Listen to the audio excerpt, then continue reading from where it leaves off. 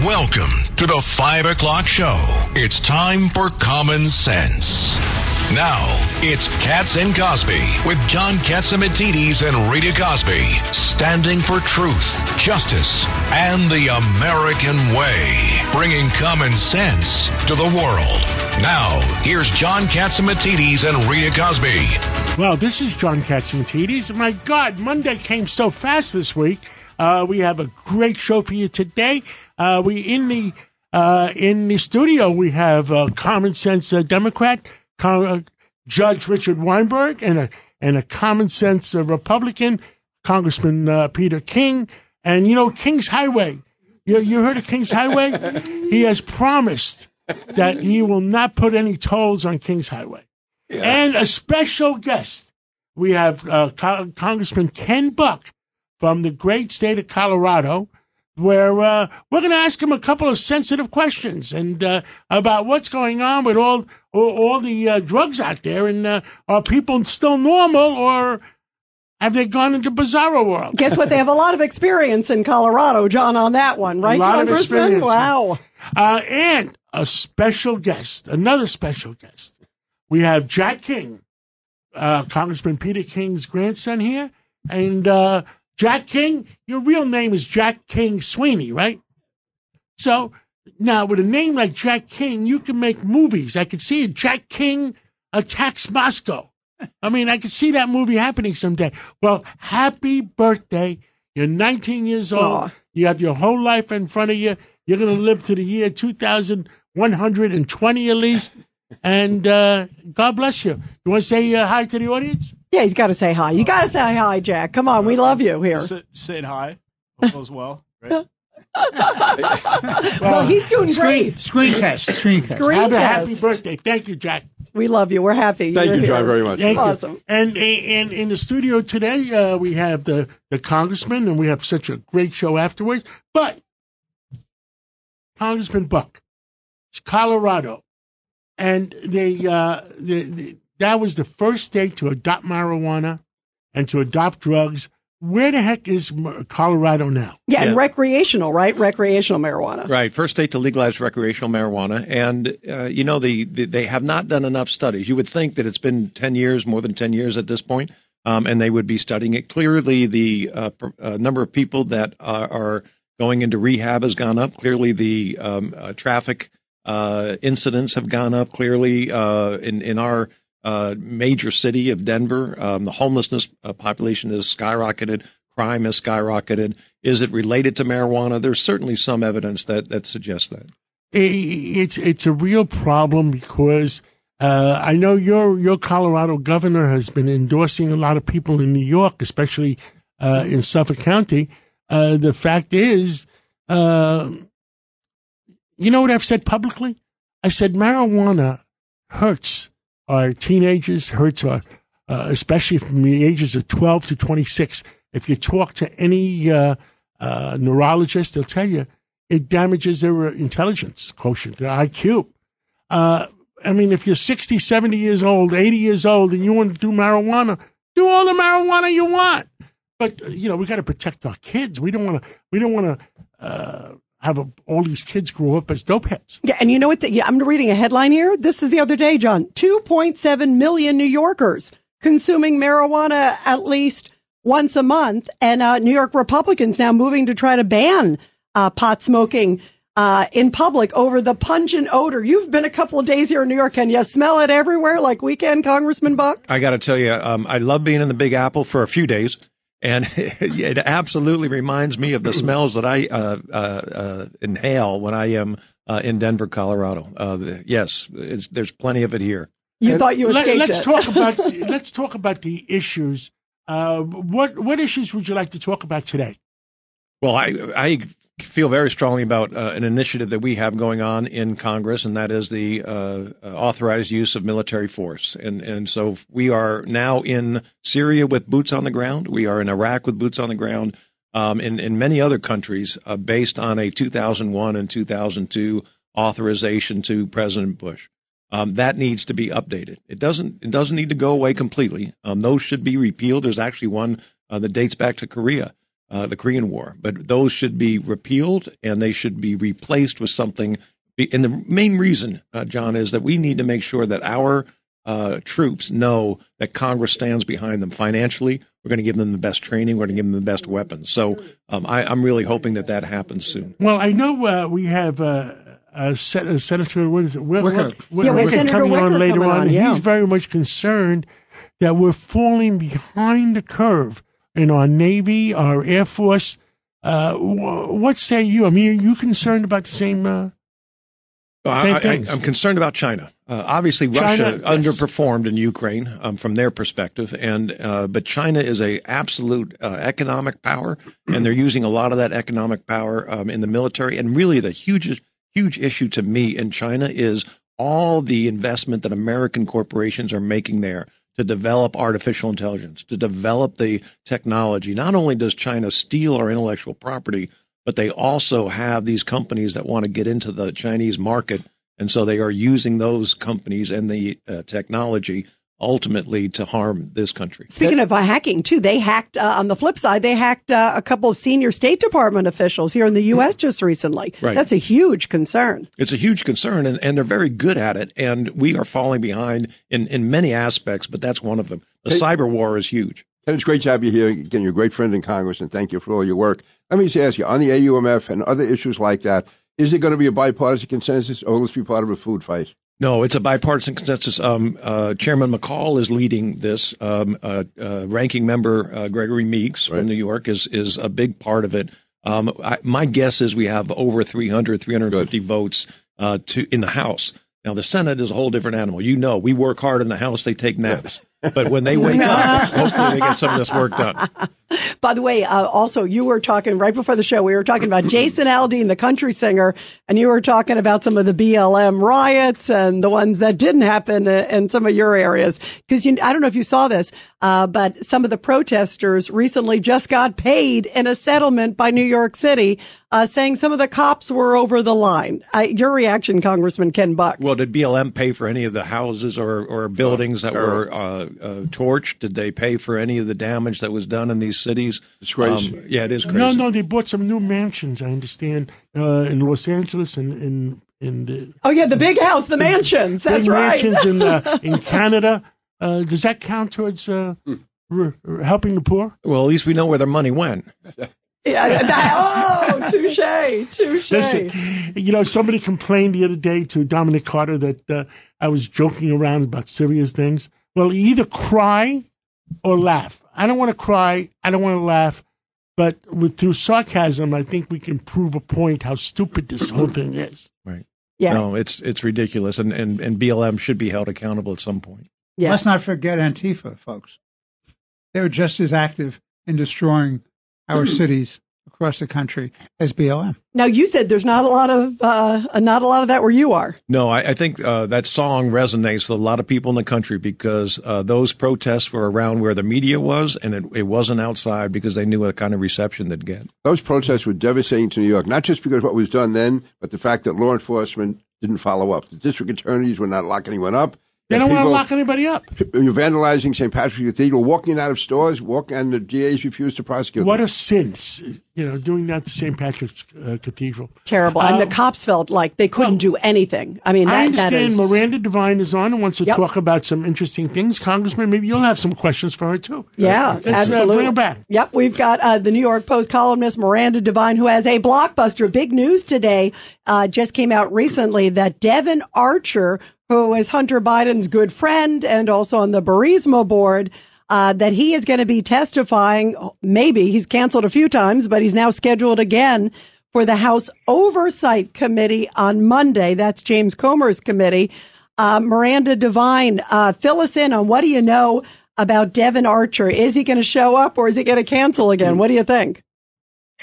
Well, look, this seems to be a final decision that's been nutted out this afternoon by Devin Archer's lawyer and the House Oversight Committee. And so, it was going to be today, then it was going to be Thursday. I think it was going to be last week at some point. Now it's set, I think, in stone for Monday, July 31st. So I think that, the House Oversight Committee, James Comer says they're looking forward to that testimony very much. And remember that Devon Archer has been convicted in this Burnham fraud investigation, this trial, over $60 million fraud. And so he's facing jail. He was already sentenced to 1 year and 1 day, and his appeal went nowhere. Of course, that company, Hunter Biden, was involved in and earned some money from, but he was deemed by the Southern District of New York not to have been involved in that fraud and didn't know anything about it. But anyway, Devon Archer's heading off to jail, and so he has nothing to lose, really. He wants to tell the truth, we're told, and he just wants to clear his conscience, and he's agreed to cooperate. He was asked to come and testify, and he's just decided to cooperate before he has to go off and go to jail. And so, Miranda, tell us what does he know too, because that's the important thing. Your story was blockbuster, basically about these phone calls, about the dozen phone calls where Joe was on the speakerphone. Explain that. Oh, yes, sorry. I thought we talked about it. So Hunter Biden and Devon Archer were best friends for many years. They both were on the board of that corrupt energy company, Burisma. And so Devon Archer was witness to a lot of meetings that Joe Biden had with Hunter's overseas business partners, whether they were from Ukraine, Russia, Kazakhstan, and so on. And the new information here is that Devon Archer is going to be telling the Oversight Committee that he witnessed up to 24 phone calls at which Hunter Biden got his father on speakerphone and introduced him to his overseas business partners. He just slapped the phone on the table, put his father on speakerphone, and introduced them to people around the table. Also, Devon Archer will talk about how Joe Biden met in person some of Hunter Biden's overseas business partners at, for instance, there were 2 dinners at Cafe Milano that Hunter Biden organised to introduce his father to business partners from Ukraine and Russia and Kazakhstan and Mexico and so on. So that all flies in the face of Joe Biden's repeated insistence that he knew nothing about his son Hunter's overseas business dealings. Of course, that wording was changed today by the White House press secretary, who was asked again about Joe Biden's involvement in his son Hunter's overseas business dealings. And her answer, which sounded like it was formulated by a lawyer, was that Joe Biden was never in business with his son. Yeah, so that's evolved. Marina, I just want to ask you real quick. Are you saying that Devon Archer is going to say he heard Joe Biden on the phone with the business partners and that Hunter was there? And also, is your understanding? Did he actually say, acknowledge that he's part of the deal? Or at least hearing about the deal? No. So Joe Biden never, in all of the meetings that we've heard about that he has with people to do with Hunter's business dealings, he never says anything specific. He just comes on the line. It's a demonstration by Hunter that he can get the vice president on the line anytime. All these incidents we're talking about are when Joe Biden was vice president. But what I'm told by a number of people who knew about these, and like Tony Bobulinski, for instance, is that Joe Biden keeps everything on a high level. It's all just pleasant vagaries, just general chit-chat, just introductions to people and, hi, nice to talk to you, weather's great, that sort of thing. And that's it. So that's other than a Washington circus, this is nothing conclusive unless there's something conclusive. Yeah, he could say, I'm just introducing my father, right? Or where's he going to go with this? Sure. Come on, really? No, that's ridiculous. What does Congressman Buck have to say about this? We have Miranda, we have Congressman Buck in the studio with us. Congressman Buck, any comments? Yeah, I have a comment. My daddy taught me something, and I'm guessing that my good friend and former colleague Pete King also learned this, and many of the viewers did also. You are judged by those who you associate with. When you associate with people like Hunter Biden is associated with in China and in Burisma and in so many other places, at some point you look awful guilty. And I agree that we have to have specific facts to be able to convict people. How many people have you gone to fundraisers in Washington and took your pictures with possible mafia people, and you didn't know who they were? Well, I have to tell you, I'm very careful who I take my pictures. Now, it could have happened. Could have happened. But I didn't make business deals with those people. I just look. If the man is guilty, I believe in punishment. But we have to, hey, would I vote for him? No. Do I think he's guilty? I personally feel he's probably guilty. But it doesn't mean you're going to hang the guy. Well, and let's see where the evidence goes. I'm curious about the phone calls, guys, too. And also, let's see what evidence Devin Archer has, too. What I was going to also ask, Miranda, is this meeting at Cafe Milano. Was Joe Biden there at that meeting? If he has tapes. Yeah, if there's tapes, he exactly. says something wrong. But Miranda herself said right now he took the high road and said, how you doing? How's the weather? And what about the meeting at Cafe Milano? Tell us about that, too. Yeah, and look, I mean, John's put his finger on it, and this is exactly the defense that we are hearing and are going to continue to hear from the Biden camp, which is that, he was just chatting to his son because he's a good father, et cetera.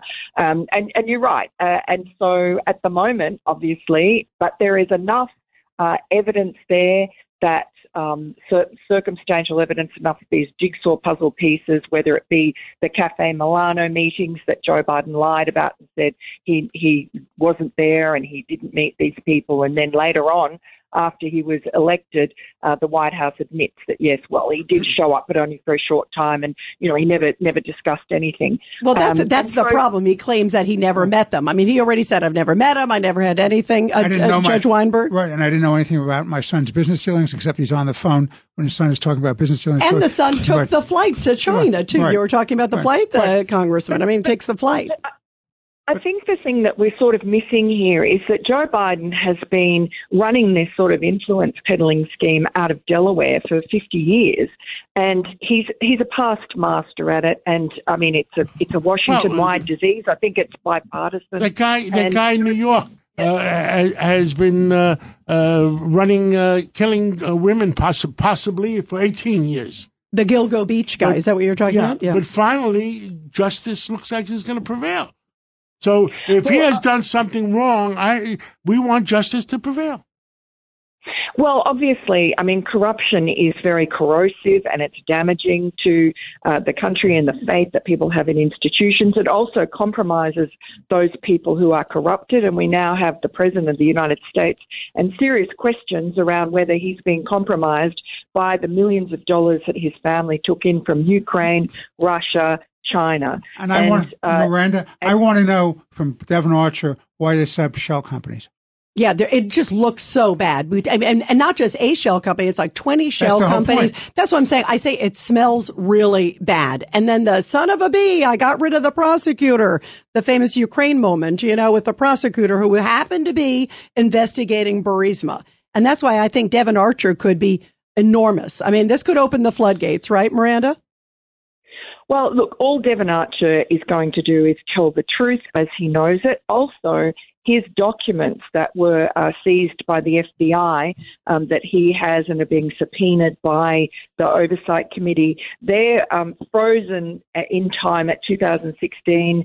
Nothing was deleted. A lot of it will augment what was in the laptop and some material that was deleted. Miranda, So we got to go. We got Ambassador Bolton calling in. And we have to take this call. But Miranda, we love you. Thank you for everything you do for America. And tell the truth always. And God bless you and God bless America.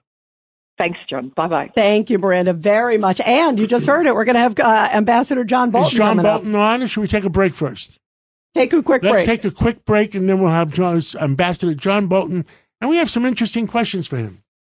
Handling legal matters is stressful. So, let the law offices of Frank Bruno Jr. provide you with the insightful counsel you deserve. The law offices of Frank Bruno Jr. has successfully handled thousands of cases for 25 plus years. They focus on elder law and estate planning, but are equipped to navigate you through all stages of family law and divorce to real estate law and probate. The law offices of Frank Bruno. Call 718-418-5000 or visit them at frankbrunolaw.com. That's frankbrunolaw.com. Frank Bruno. He's your numero uno. A common sense recap of the day's biggest stories. It's John Catsimatidis and Rita Cosby. Cats and Cosby on 77 WABC. And welcome back to Cats and Cosby. Well, lots of stuff happening overseas, including in Israel. And we continue here in studio with Judge Richard Weinberg. Also, Congressman Ken Buck from the great state of Colorado. And also former Congressman Peter King. Ambassador John Bolton, great to have you here on the show. I know you were just recently with Congressman Ken Buck, right? Indeed, down in Florida. So, hey, Ken, how are you? I'm doing great, thanks. Awesome. It's great to have you guys here together here on the show. Congressman, one of the things we're talking with the ambassador about here is Israel. Because there's so much going on, big stuff happening there overseas today. I want to get your reaction, Ambassador, on that because of the protests that are happening. It's over judicial reforms. Explain the significance because there's so many developments happening. And of course, we just had the president of Israel here before Congress last week. Well, I think there's a lot that's misunderstood in this country. The legislation that was passed today simply forbids the Supreme Court of Israel from invalidating legislation passed by the parliament on the basis that the court thinks it's unreasonable. I think that's a perfectly sensible thing to do. I mean, can you imagine in this country if we had the court basing its decisions on the personal opinions of the judges, the policy positions? That's just not what courts are for. In fact, the current Israeli practice, I think, is the thing that's undemocratic. And I think that the protesters are really posing problems for democracy, too. And in particular, the military reservists who are saying, as they're in their status as reservists, that they will resign from the military or take other steps if these laws are passed. You know, there's another word for that. It's called military coup d'etat. To have members of the military using their military status to affect public policy. So I think Netanyahu, I don't necessarily agree with every single one of the judicial reforms, but the one that was passed today seems to me to be the one that's actually moving toward a more democratic Israel. Hey, John, this is Pete King. I think the problem we have is that the left somehow always controls the narrative. They're saying right now that Netanyahu is waging a war against democracy, when the fact is, you said, having unelected judges can basically overrule the Knesset, can overrule the prime minister's appointments. And to me, that is a real attack on democracy. Exactly. I mean, I think we should ask our liberal friends in this country, well, how about we adopt that policy? Let the Supreme Court decide on the reasonableness of legislation. And by the way, let's make it effective immediately. Judge Weinberg. And Ambassador, you're absolutely right, because there is no written constitution in the state of Israel. Therefore, you're allowing the unelected Supreme Court of Israel to make public policy. And it is anti-democratic. Exactly. And the other thing that troubles me is at this time that Israel is under such great threat, to have these internal divisions just opens them up to more problems. What say you?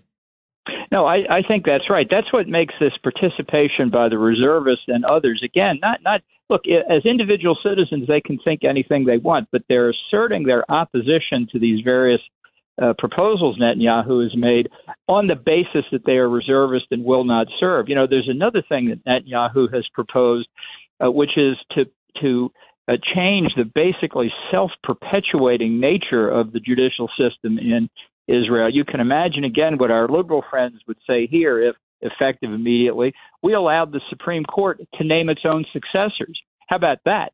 What Netanyahu is saying is let the elected representatives of the Israeli people pick judges and not the sitting judges and their version of the Bar Association. Again, I think what Netanyahu is proposing is more democratic, not less democratic. And everybody, we're talking to Ambassador John Bolton. We have Congressman Ken Buck here. You're on the House Foreign Affairs Committee, too, also. Now, there was a big issue over the weekend. Spain, all of a sudden, they thought that the right wing and the conservatives were going to take a position. I understand they needed 176 votes. They only got 166. Ambassador, what's happening in Spain?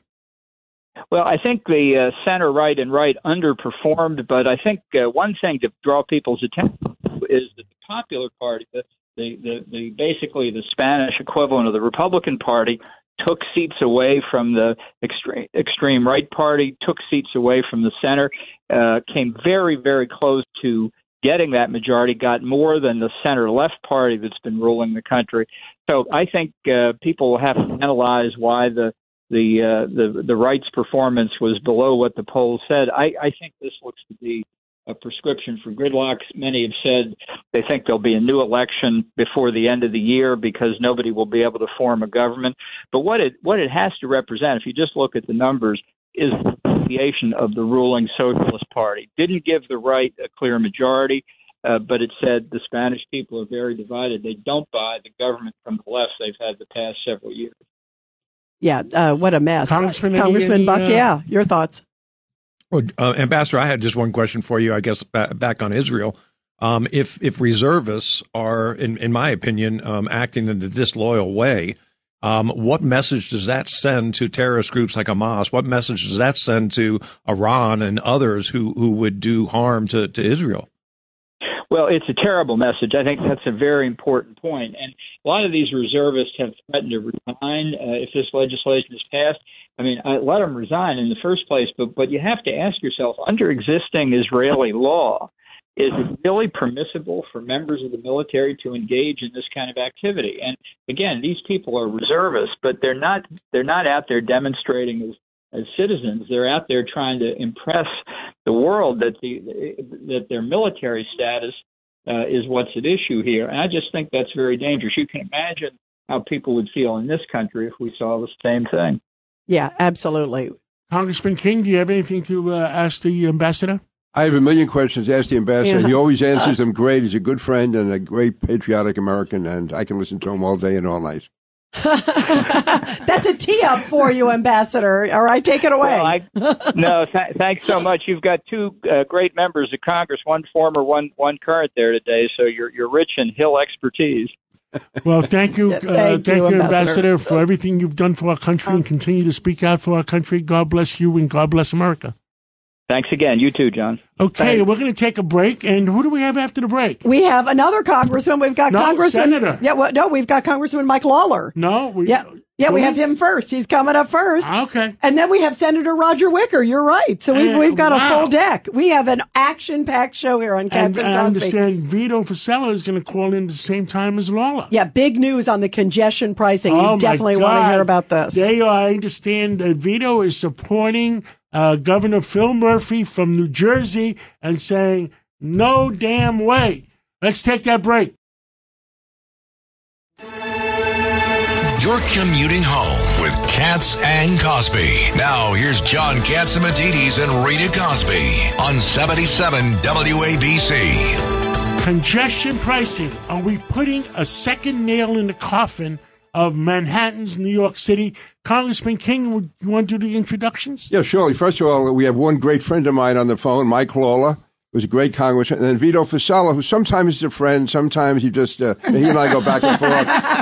I'm glad he's out in Staten Island there, not in there. So, no, seriously, Vito's an old dear friend. It's great to have him on. So, again, this is an issue that really so much affects the economy of the entire downstate New York region. So, Mike and Vito, just take it on. Go ahead. Vito, you're joining the lawsuit, right?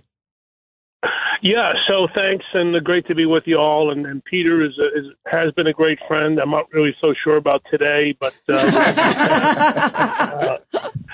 but no, this is on a serious note. Congestion pricing was bandied about for quite some time, and we finally have stepped forward and said, enough is enough. We can't let this thing happen. People of Staten Island would get punished on three different levels. One, financially, already pay too many tolls going into Manhattan as it is. This will just be one more cost. Their own study that the state had done with the federal government demonstrates that air quality will actually get worse if this plan is implemented, and it will increase traffic on Staten Island, which we all know is probably the number one quality of life issue as it is. So 3 strikes and you're out. On Saturday, I spoke with the attorney, Randy Master, who's a great guy and a great attorney, trying to join the New Jersey lawsuit. And New Jersey has a unique sort of perspective on it. So we may not be able to join theirs, but we intend to bring our own lawsuit to try to stop congestion pricing. And Mike Lawler, put the brakes on it. Mike Lawler, what's the mood up in Rockland and Westchester. I mean, that whole area must really be getting devastated by this, or could be devastated by it. Well, no question. In Rockland County, we have a value gap. We pay $50 million more in taxes to the MTA than services we receive. We don't have a one-seat ride. We're reliant on New Jersey Transit. Express rail service has been cut. I've been opposed to this from the very beginning. I introduced legislation as the state assemblyman to eliminate the congestion pricing scheme. It's nothing more than a money grab. It's not going to do anything to reduce carbon emissions or positively impact the environment. It's actually going to negatively hurt communities in areas like the Bronx. It is targeted to the outer boroughs and suburban communities. Mike, I think you're 100% right, and I think Vito is 100% right. This is John Katzimatidis. Manhattan in New York City already has one nail in the coffin. The stores are empty. The streets are empty. The restaurants are empty. I mean, if we were back in normal and they wanted to do congestion pricing, I could understand that. But like I think Vito said it on Sunday when I heard him on one of the network stations, it's awfully dumb to pass this legislation because you're going to put two nails in the coffin. John, look at it this way. This is about money. The MTA loses about $500 million a year in people who jump the turnstiles. The crime on the subways has created a mess. You have Uber and Lyft drivers everywhere. New York City has reduced the number of traffic lanes from 3 down to 1 with restaurants on the street. You got city bikes on the street, and they're doing nothing to actually deal with congestion. This is a money grab. That's all it was designed to be. And you just look at what Tom DiNapoli came out with, saying that New York State is looking at a $9.1 billion budget deficit next year. They're $36 billion short in revenue. And all they did was create congestion pricing and increase, payroll taxes on small businesses to get the MTA $2 billion in funds. It's a total joke. The plan needs to be dead on arrival. I support Vito in his efforts, as well as Governor Murphy in his efforts. Josh Gottheimer and I introduced legislation earlier this year that would strip the MTA of federal funds if they proceeded with congestion pricing. This is totally unacceptable, and we need to all collectively do everything we can to kill it. Yeah, it is crazy. Vito Fossella, too. The other thing, Vito, is like Staten Island seems to be like not involved in this process whatsoever. John, the other day we were talking about the people that were in the room. Nobody from Staten Island. It seems like they haven't thought about the impact. No, Staten Island unfortunately had the reputation of being a forgotten borough because very often the MTA left Staten Island out of it. I know Mike has been a big champion on this, and I know for quite some time he's opposed it. So we're not just a welcome, but I applaud what all he has done to stop this.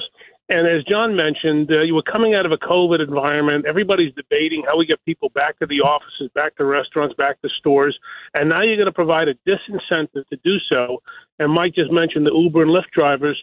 What about the truck deliveries, too, that block traffic? There is an anti-car culture in this city, and they do everything they can to make driving as miserable as possible. This is a driving tax, and not only that, will make the citizens of the outer boroughs, including Staten Island, tourists and not equal citizens in this city. I think it should be stopped because it's unfair. The other aspect of this is the funds are supposedly for capital improvements. Yes, I mean the money is going to be the money is going to go down to some place in the sewer. So it's going to be what's the word, Peter King in Brooklyn? The money is going to be glommed. It's going to be lost. It's going to be lost someplace in action. I was ready for an Irish word. The money is never going to go to what they're saying. Like everything else the MTA has done over the last many decades. Right. They've squandered every penny they've been Look given. at the list of the people they put on the board to approve this thing.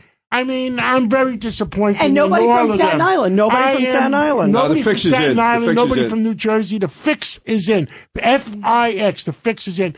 We got to go, guys. Thank you, Congresswoman Mike Lawler. Thank you, Borough President Vito Fossella. Keep fighting for our constituents. Keep fighting for New Yorkers. Thank you so much. And now we have the United States Senator Right. Wicker, Yep. on the phone, and he says we're in trouble if we don't beef up our Navy, our Air Force, Yeah. our Army. It's a Rita, huge bring in issue. Senator. All right. We've got Senator Roger Wicker. Great to talk with you again, Senator, from the great state, of course, it's great of to be on, Mississippi. and I must say I enjoyed listening to my old friends Peter and Vito on that last segment. to hear their voices after all these years. And guess what? We also have Congressman Ken Buck from Colorado in studio with us, too. So this is a full house today. And Judge Richard Weinberg, Roger, thank you. Roger, can I ask you one question? Can you understand me and Vito? Because a long time there, you had a hard time figuring out that Absolutely. New York accents. And you'll be pleased to know I'm not wearing shoes, just like you always accuse us Mississippians. Let me just say, Roger is a great friend, a great senator, and really a tremendous patriot. So it's great to have you on, Roger. Well, thank you, Peter. And I'll tell you, we're trying to do a national defense bill right now, and clearly we don't have enough attack submarines to defend ourselves in the Pacific and to deter China from doing something stupid that would change the course of history. And at the same time, we've agreed to give 3 attack submarines away to Australia, which I think we should do, but not before we have a plan to increase our industrial base and make more attack submarines in the United States for our own safety. Senator, how bad off are we with submarines? And you know, the conversation about submarines came about when Joe Biden sort of let it slip in the interview that we were short on munitions. Where are we at? Because that's a huge concern. Well, we don't have nearly enough, and the fact is, the plan that the Biden administration has now shows us actually having fewer submarines than we do now. Clearly, we need Australia to help us. I love the AUKUS treaty that we're being asked to approve and ratify, and they're going to kick in $3 billion American dollars to help us, but that's not nearly enough to replace the 3 attack submarines we've agreed to give them. So we're not where we need to be, and we're going backwards. I want to help our commander-in-chief make us safer and make us less likely to be a target for the communist Chinese in the Pacific. Absolutely. And everybody, we are talking to the great senator from Mississippi, Roger Wicker, here on Katz and Cosby. Judge Weinberg. Now, there's also a submarine. There's also a nuclear submarine off the coast of North Korea that everybody's getting all upset about. Do you know anything much about it, Senator? I don't know anything that I could discuss with you. Congressman Ken Buck is smiling. He's smiling too. Listen, they don't have to pay into Social Security in communist China. They don't have a lot of the programs that we have for our citizens, and so they've been spending very generously on their military, and their Navy is about to get bigger than ours. Now, when Ronald Reagan took office and believed in peace through strength, we expanded our Navy to 600 ships, and guess what happened during the 12 years that followed? No one ever attacked us. It was the Soviet Union then, and they understood that we intended to defend ourselves and to make the investment so we wouldn't have to spend 10 times more if a war broke out. Senator, we need to go back to Reagan's peace through strength. Senator Judge Richard Weinberg, good to talk to you again, sir. I just wanted to point out, I just saw an article in Gatestone which says as follows, that there are now listening stations being created by China in the Arctic, and that's an attempt to be able to use the technology to knock out our submarines, and it's a direct threat to the United States and Canada. Do you know about that? Well, there's no question about it. China views itself as an Arctic power, and of course, we know that Russia has felt it was an Arctic power all along. There's going to be more commerce and more defense vessels going through the Arctic in future years, and we need to be competitive there. It's just another reason why we need a 355 ship Navy. We didn't come up with that number ourselves. The generals and admirals that do the assessment said that's the minimum we need. Several years ago, we put that in the statute. And basically, the Biden administration has sort of viewed that as sort of advisory. Too bad we can't do it, but it's impossible. Well, what they need to do is give us a plan to increase our industrial base, to get the submarines that we need. These are attack submarines, and defend this country so we're less likely to have a war. Usually enemies try to sneak up on us. China has explicitly said they want to be ready in 2027 to take Taiwan. So, my view is we should believe them, and I hope we have that long. But this is the last National Defense Authorization Act we will have that will have ships and attack submarines. So is that why by 2027? Senator, I understand 2027. Admiral Stavridis said 2024 at one time, or 2034. And is that why we have ramped up our chip production? Because we know in advance that they're going to try to take Taiwan in 2027? And we're trying to replace the chip production? I wish I could say that we had ramped up our chip production. The fact is that we have not ramped up our chip production. We've authorized it in the National Defense Authorization Act several years ago, actually, when John McCain was the Republican leader on the Armed Services Committee.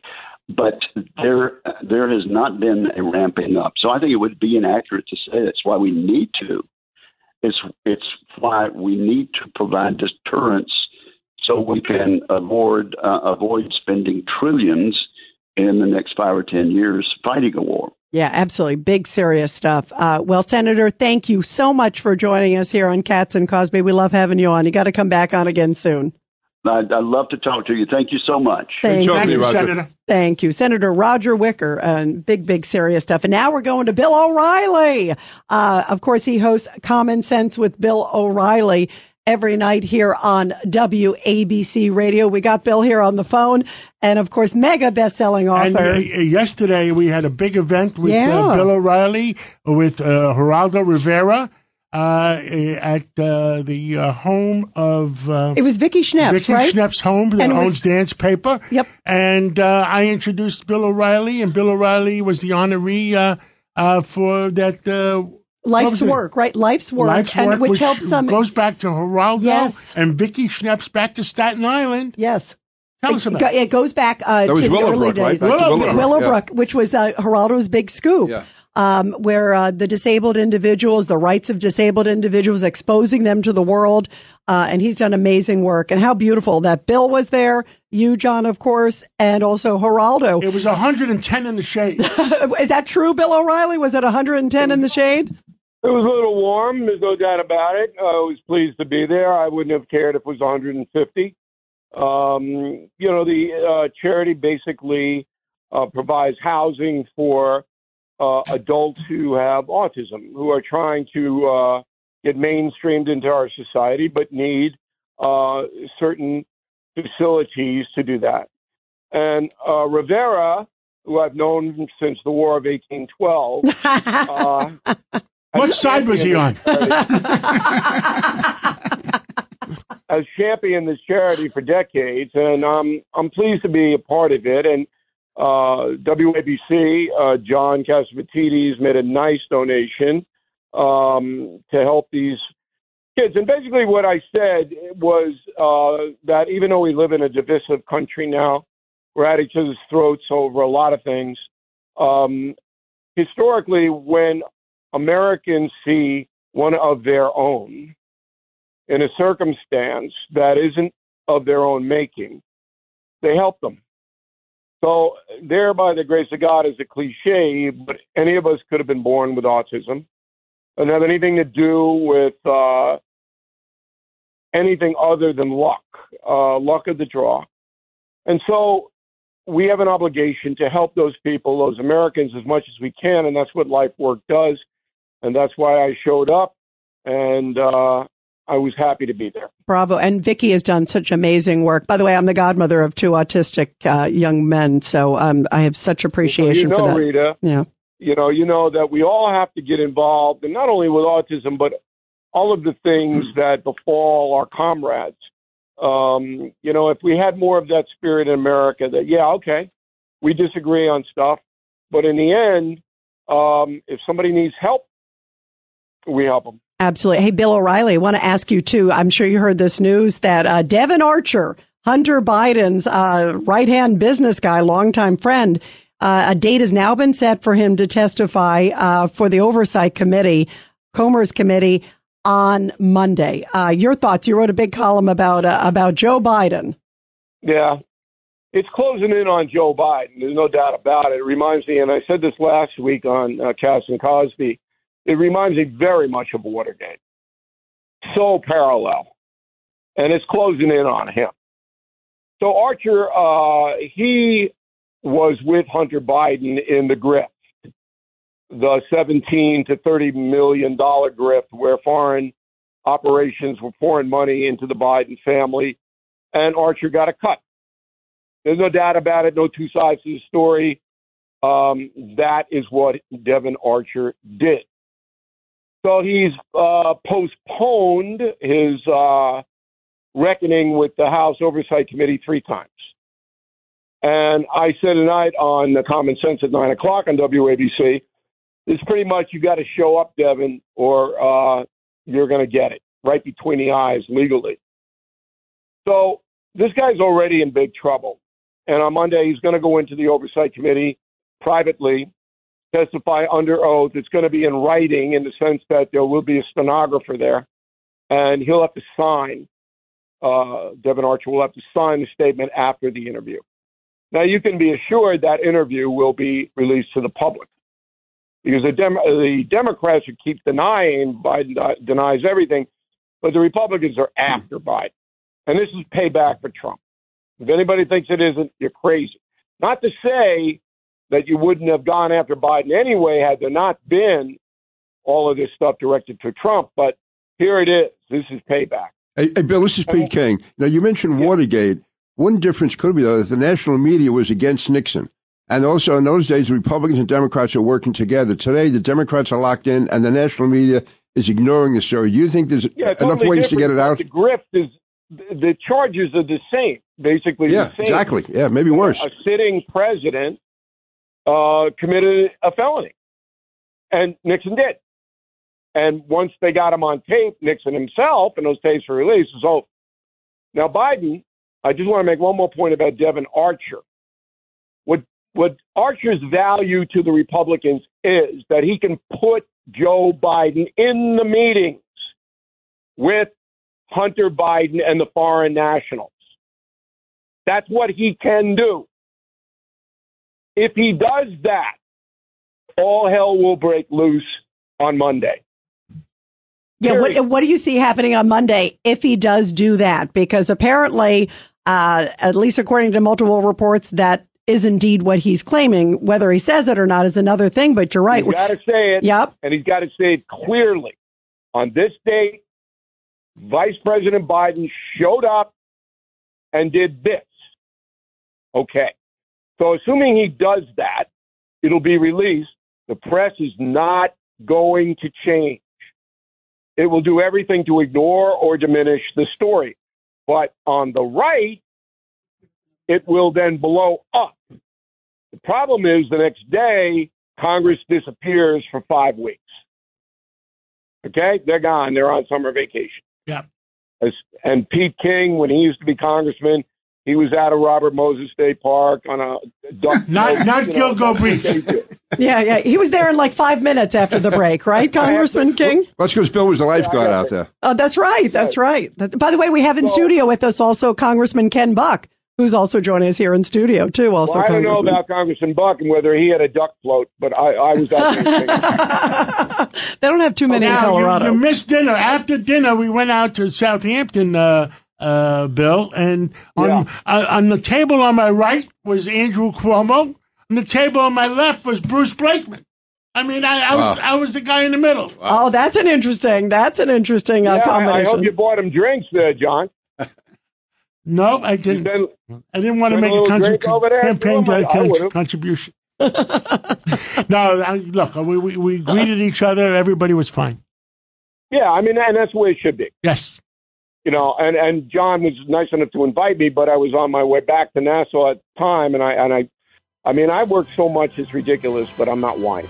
Well, anyway, I would have liked to have been there, so I could have disrupted the whole Bill thing. O'Reilly, I'm going to listen to you tonight at 9 o'clock on WABCRadio.com worldwide and 185 countries, and between 9 and 10, what are you going to talk about? Well, I'm going to talk about the big WABC-sponsored O'Reilly Sid Rosenberg show. Oh, I'm going to be there. Oh, yeah. State of mind. I look forward to that in October, right? October 27th at the Paramount in Huntington. Thank you so much. Go to BillO'Reilly.com for advanced tickets. Oh, that'll be great. It's going to be a blast. That'll be great. Phil, we love you. Guys, what do we all stand for? Truth, justice, and the American way. God bless America. Reporting from the Daily Planet building.